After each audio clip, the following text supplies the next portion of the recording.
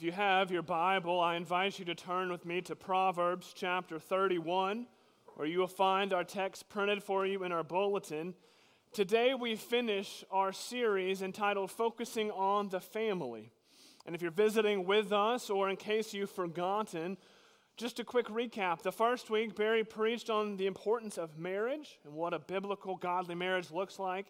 And then 2 weeks on nurturing a biblical man. And then now last week and this week, nurturing a biblical woman. Now perhaps you're thinking, John, you don't have daughters. What authority do you have to preach on this subject? You're right, I don't have daughters. But I would remind you that the authority for any sermon is not the pastor, but it's the Word of God. After all, we preach the Bible and not our opinions or our experiences. So with that in mind, we turn our attention to God's holy word, Proverbs 31, verses 10 through 31. Before I read this text, let me pray and ask for the Lord's help. Gracious God, you've told us that man should not live by bread alone, but by every word that comes from your mouth. Lord, would you open our eyes to see wondrous things in this, your holy word? Speak, Lord, for your servants listen. In Christ's name we pray. Amen. Hear now God's word, Proverbs 31, starting in verse 10.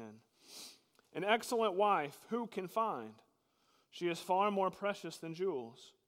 The heart of her husband trusts in her, and he will have no lack of gain.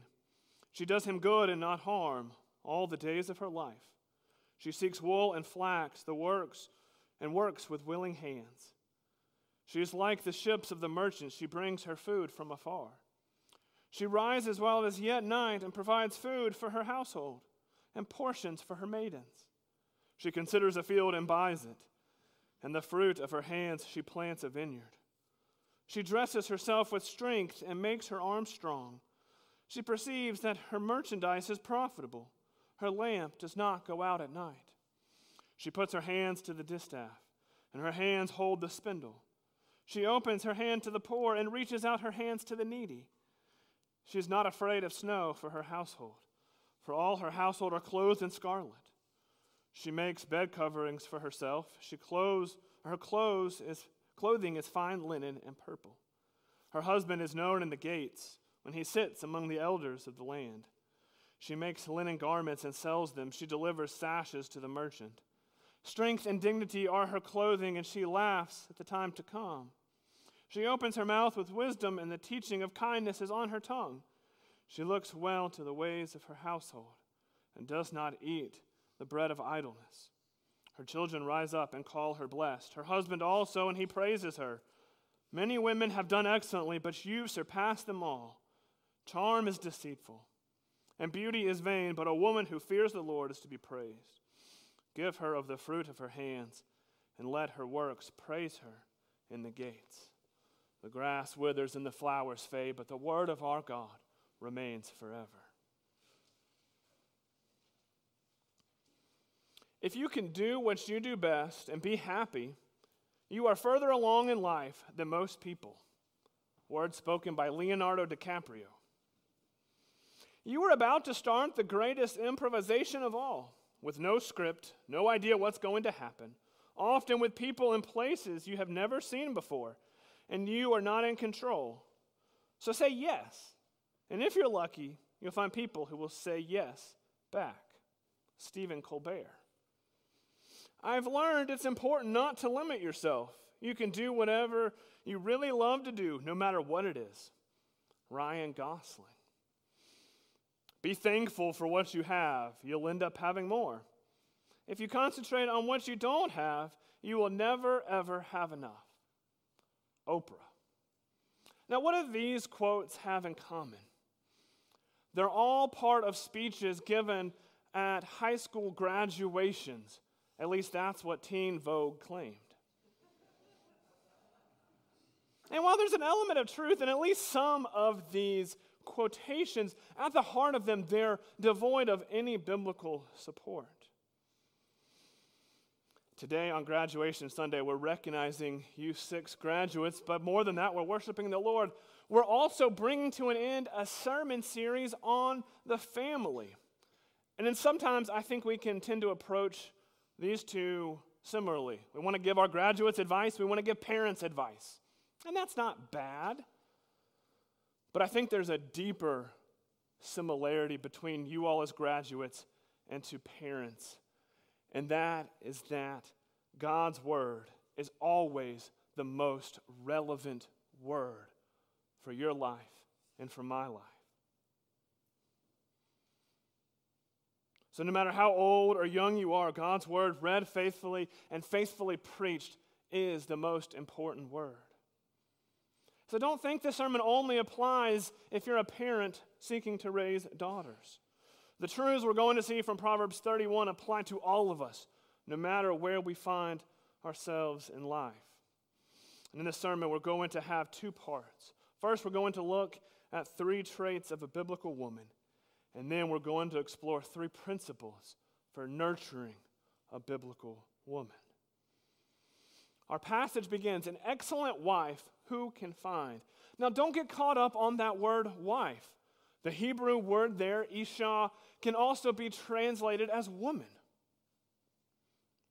And the phrase used here, an excellent wife, can also be translated a noble woman. It's found in Ruth chapter 3, verse 11, describing Ruth by Boaz, who will eventually be her husband, but it's prior to marriage. And so while there's some emphasis in this passage on a woman as a wife, that is not the ultimate thing. It's not limited to that. After all, the Lord grants to some women the gift of singleness. As to men as well, the gift of singleness is not a bad thing by any means. And by no means, as Christians, do we believe that a biblical woman's identity is found in her role as a mother or a wife. Those are wonderful blessings for many, but a biblical woman's identity is found in the fact that she is chosen by God, adopted as his daughter, brought into his family. That's what defines a biblical woman. That's what defines a biblical man, not anything else. With that being said, what is a biblical woman? Last week, Barry highlighted 7 traits from 1 Peter 3 and 1 Samuel 25.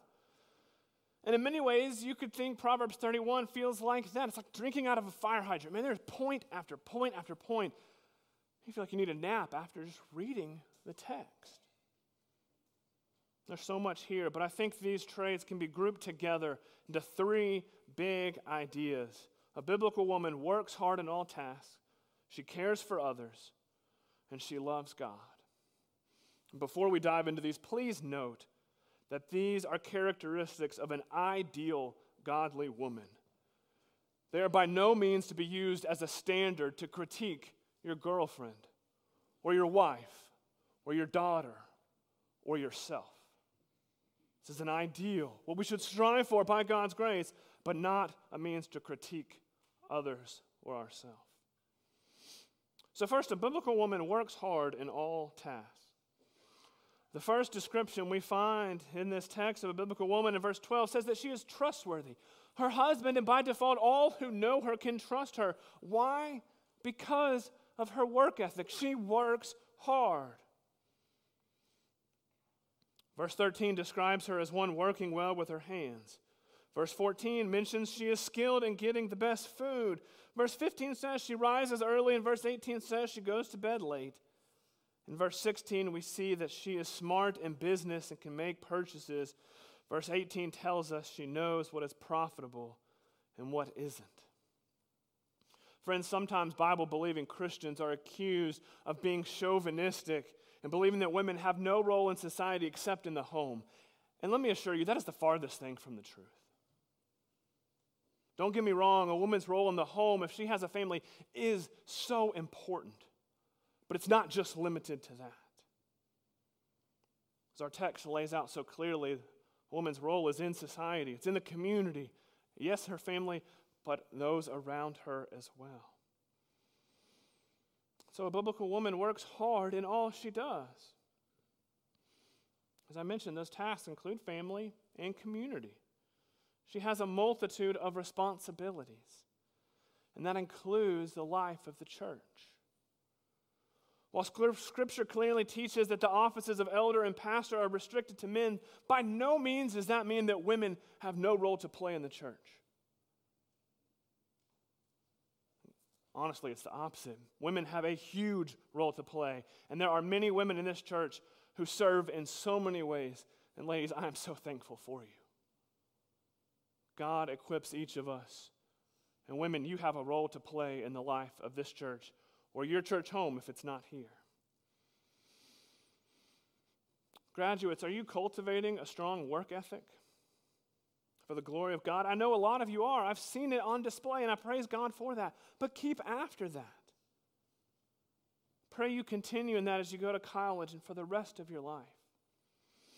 The Apostle Paul says in Colossians 3:23-24, whatever you do, work heartily as for the Lord and not for men, knowing that from the Lord you will receive the inheritance as your reward. You are serving the Lord Christ. So a biblical woman works hard in all tasks.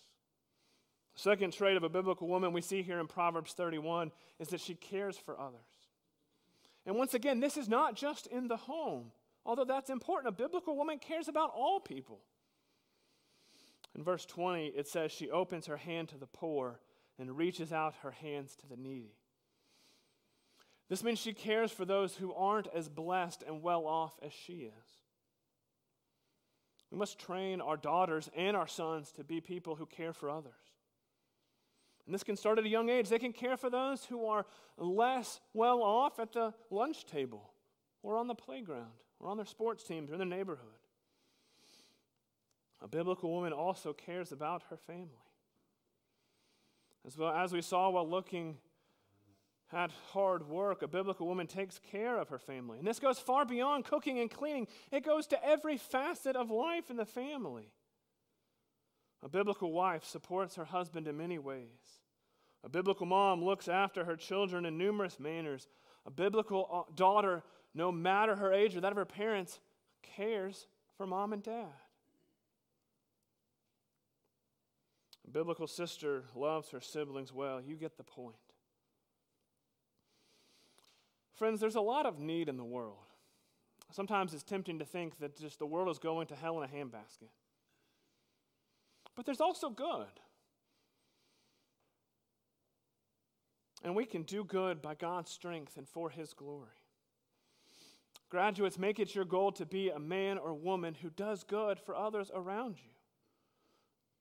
In order to do this, you must slow down, look up from your iPhone, and see the need of others around you. And ask God to give you the ability to meet those needs. You can't do everything, but you can do something. And that's true for all of us. A biblical woman cares for others. Finally, a biblical woman loves God. This really is the most important characteristic of a biblical woman. Verse 30, the last description of a biblical woman, says, charm is deceitful and beauty is vain, but a woman who fears the Lord is to be praised. Remember, there's no accidents in Scripture. Even the placement of verses is inspired by the Holy Spirit. And so the fact that this description of an ideal biblical woman ends on this note is important. It's highlighting what matters most. A biblical woman loves God. He uses the term fear of the Lord. Perhaps you're wondering, what does that mean? Have you ever thought about that? What is the fear of the Lord? I hope you have. I hope you have a good answer. But if not, let me offer one quick word. The fear of the Lord does not mean that we're terrified that God is up in heaven with lightning bolts ready to strike us down the moment we mess up. It doesn't mean that we are to be scared of Him like we would be an evil dictator or a mobster. A healthy fear of the Lord means that there's a sense of awe at who God is and what He does. It means that we, as much as we can with our finite, limited human minds, recognize how great and mighty He is. It means we respect Him and revere Him. Proverbs 1 verse 7, the theme verse of the book of Proverbs, says that the fear of the Lord is the beginning of wisdom. Graduates, we hope that you will be men and women of wisdom. Girls, we pray that you grow up to be women of wisdom. We pray that all of us would be wise. One commentator put it this way: what your ABCs are to reading Shakespeare, what playing the scales are to performing Bach, what 2 + 2 = 4 is to doing calculus, the fear of the Lord is to wisdom. In order to be wise, we must fear the Lord. When we fear him, we love him. And this is really what matters. After all, Jesus said in Matthew 22:37, you shall love the Lord your God with all your heart, with all your soul, and with all your mind. If you fear God, you will love him. If you love him, you will obey him. Love for God is most important. Did you notice how Proverbs 31:30 began? Charm is deceitful and beauty is vain. A charming woman can trick you. Outward beauty will pass away. And so inner beauty is what matters most. And this flies in the face of what our world teaches us today. How many Instagram posts do you see highlighting inner beauty and love for God? I guess it depends on what accounts you follow, but my guess is not many. Our world emphasizes external looks. And as Barry mentioned last week, that's not all bad. But it can't be our primary focus. Loving God really is the most important thing. Graduates, take your relationship with Jesus seriously. Find a good church to attend while at college. Get involved in a Christian ministry like RUF or Cru or FCA. Find some good Christian friends. Read your Bible. Don't think when I'm older I'll get back into these things. Focus on the Lord now. That's true for all of us.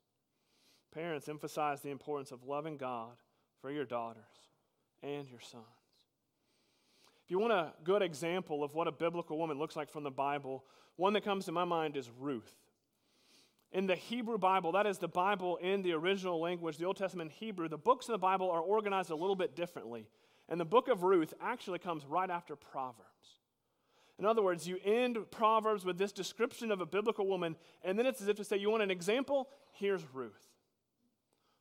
Ruth was hardworking in many ways, as seen by the fact that when she comes back from a faraway land, she goes and gleans in the field. She's working hard. She cares for others. She cares for her mother-in-law, Naomi, and for others throughout her life. And she loves God. You know, the famous verse, your God will be my God, is her words to her mother-in-law. And the fact that she chooses and wants to be married to a godly man in Boaz is a sign of her love for God. In the second part of this sermon, we're going to talk specifically about nurturing a biblical woman. And we've done this throughout this sermon in a certain way, and Barry has given lots of examples over the last 3 sermons. But I want to hit a couple things very specifically. Paul David Tripp has a book entitled Parenting, 14 Gospel Principles that can radically transform your family. I would highly recommend, if you're a parent, I would highly recommend you order this book off Amazon or somewhere else and read it. But in that book, in his introduction, he makes the point that so many times parents fall into the trap of approaching parenting with an ownership principle. We implicitly, and not always saying this, think our children belong to us. And he makes the argument that the Bible teaches rather an ambassador approach. The parents are God's ambassadors on behalf of him to their children. So he says our purpose is to do God's will and to seek to raise our children to know God, and not getting what we want for our children or getting what we want from our children. And as a result, there's many things we could highlight and do as parents, but I want to emphasize 3. And hear me out, this applies to all of us. When a baby is baptized in the life of this church, do you remember the vow that's asked the congregation? Do you, the members and friends, undertake with these parents the covenant responsibility for the Christian nurture of this child? That means every single one of us has a role to play in the nurture of biblical women and men. It's not just on parents. It's not just on pastors or the leaders. It's not just on Sunday school teachers. It's every single one of us. And so we can all do these 3 things I'm about to mention. First, the first key to raising a biblical woman or man is pray. Now, maybe you're thinking, really, John? I mean, come on, prayer? I mean, that's a no-brainer, but also, can't you be more practical than that? Friends, the most important thing we can do is pray. For our children, our grandchildren, and for all the children in the life of this church. Why? Because prayer looks to God to do what only He can do. The most important thing in parenting is faithfulness to God, which seeks to raise them to love Jesus and serve Him all the days of their life. In other words, what your child needs most is not a good education or more opportunities than you had as a kid, or sports or related arts or community service. Those things are all important. But what your child needs most is a changed heart. After all, the Bible teaches that we are born as sinners. That's right, people aren't basically good. There are no innocent children. And the fact of the matter is, parents, you cannot change the heart of your child. But God can. So pray. Pray regularly for your children and grandchildren. For all of you here today, I pray that you will pray for the children and youth of this church. I hope that you'll take your bulletin home with you instead of giving it to an usher captain to recycle, because the names of our graduates are listed there. Tuck it in your Bible. Put it on your mirror or your refrigerator. Pray for them by name. I know they would really appreciate your prayers. 1 Thessalonians 5:17 says, pray without ceasing. We must be in prayer, especially for our young people in our church and community. Pray for their salvation. Pray for their protection. Pray that they would love Jesus all the days of their life. Pray that the forces of evil would not interfere with their life and lead them astray. Pray that they would serve faithfully wherever the Lord takes them. The second important principle in nurturing a biblical woman is model. Now don't worry, I'm not saying be a fashion model, but what I mean is to model what faithfulness looks like. So often as parents, we can be guilty of saying things like, do as I say, not as I do. And I want to challenge you, that's often a cop-out for sin in our own lives.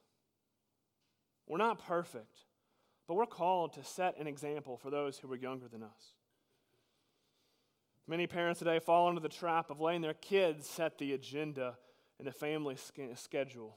Parents, don't let your kids have that power. They're not old enough and wise enough to do that. They don't know what's best.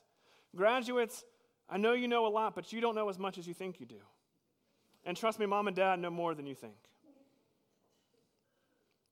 Parents, are you modeling faithfulness to Jesus? Maybe you're wondering what that looks like. Well, here's just a couple examples. You can model to your children what it looks like to read your Bible. Now, the ultimate goal of reading our Bible is so that we grow to know and love Jesus, but a secondary reason can be for the benefit of our children. Now, this doesn't always work out as well as we want. My son Bo went through a phase where when I was reading the Bible, he would go, he'd look at me, and I'd get a little frustrated with him, but he would say, all done, Daddy, reading the Bible right now. It's a good pastor's kid for you, right? But it did lead to some opportunities for conversation about what matters most. Model church attendance. Some parents think that they'll push their kids away from the faith if they make them come to church. I would argue you're actually doing them more harm than good. Because if they don't see it important to you, it's not going to be important to them. You cannot expect your kids to go to college or go to church when they're in college if they're not going to church while they live under your roof. Model service to others. We mentioned earlier that a biblical woman serves others. Model this. Take your kids to serve. Bring them to the church workday. Take them to volunteer in the soup kitchen when they're old enough. Find ways to serve as a family. Finally, speak. Speak to your children the truths of God's word. Verse 1 of Proverbs 31 says, the words of King Lemuel, an oracle that his mother taught him. In other words, the truths of this text came from a wise woman who taught it to her son, who then is now recorded on the pages of Scripture. Deuteronomy 6, verses 6 through 7 says, and these words that I command you today shall be on your heart. You shall teach them diligently to your children, and you shall talk of them when you sit in your house, and when you walk by the way, and when you lie down, and when you rise. So take opportunities to read the Bible to your children and to pray with them. My family is by no means perfect at this. But if you ask my son Bo what we do after dinner, he'll tell you, read the Bible, sing a song, and pray. Repetition works. Even prior to age 3, he knows what's going to happen. It doesn't take long. In less than 5 minutes, you can speak to your children the truths of God's word. Also, talk about things going on in the world from a biblical perspective. Talk about what a commercial is communicating. Talk about the worldview that a movie teaches. Help them process the events in society, like what happened in Texas just a few days ago. Speak truth to your kids by teaching them the children's catechism. Young children are sponges. What are they soaking up? The catechism helps them soak up what we believe. If you don't have young children, one way you can speak is through teaching Sunday school. We have a core group of folks who teach children and youth Sunday school, and I'm super thankful for them. But honestly, I'd love for them to have a break. Perhaps maybe the Lord will place upon some husbands and wives to team teach children or youth Sunday school. Don't think that you've already passed your prime. Don't think this is for someone else. Pray about it. You can speak the truth of God's word to those in our church. As we close, I want to ask you a question. How do you define successful parenting? Is it admission into a particular college or university? Is it raising a productive member of society? Is it making sure they're not living in your basement at age 30 or 35? I would argue that the Bible teaches successful parenting is faithfulness to raising children to know the truths of God and to follow Him. I say faithfulness because at the end of the day, we cannot save our children. We can't change their hearts. Only God can. But 3 John verse 4 says, I have no greater joy than to know that my children are walking in the truth. Travis Agnew, a pastor in Greenville, poses it this way. There's a 0.0296% chance that your child will become a professional athlete. Yet there's a 100% chance that they will stand before Jesus one day. Sports are good. Arts are good. But they're not God. We must prioritize what matters most. Graduates, I hope that you do well in college and that you find a great job afterwards. But more importantly, I pray that in 2 years, in 4 years, in 10, 20, 30, 50 years from now, you know and you love Jesus. That's what matters most. And that is what we should all pray for our children, grandchildren, and for all the children in our church. Let us pray.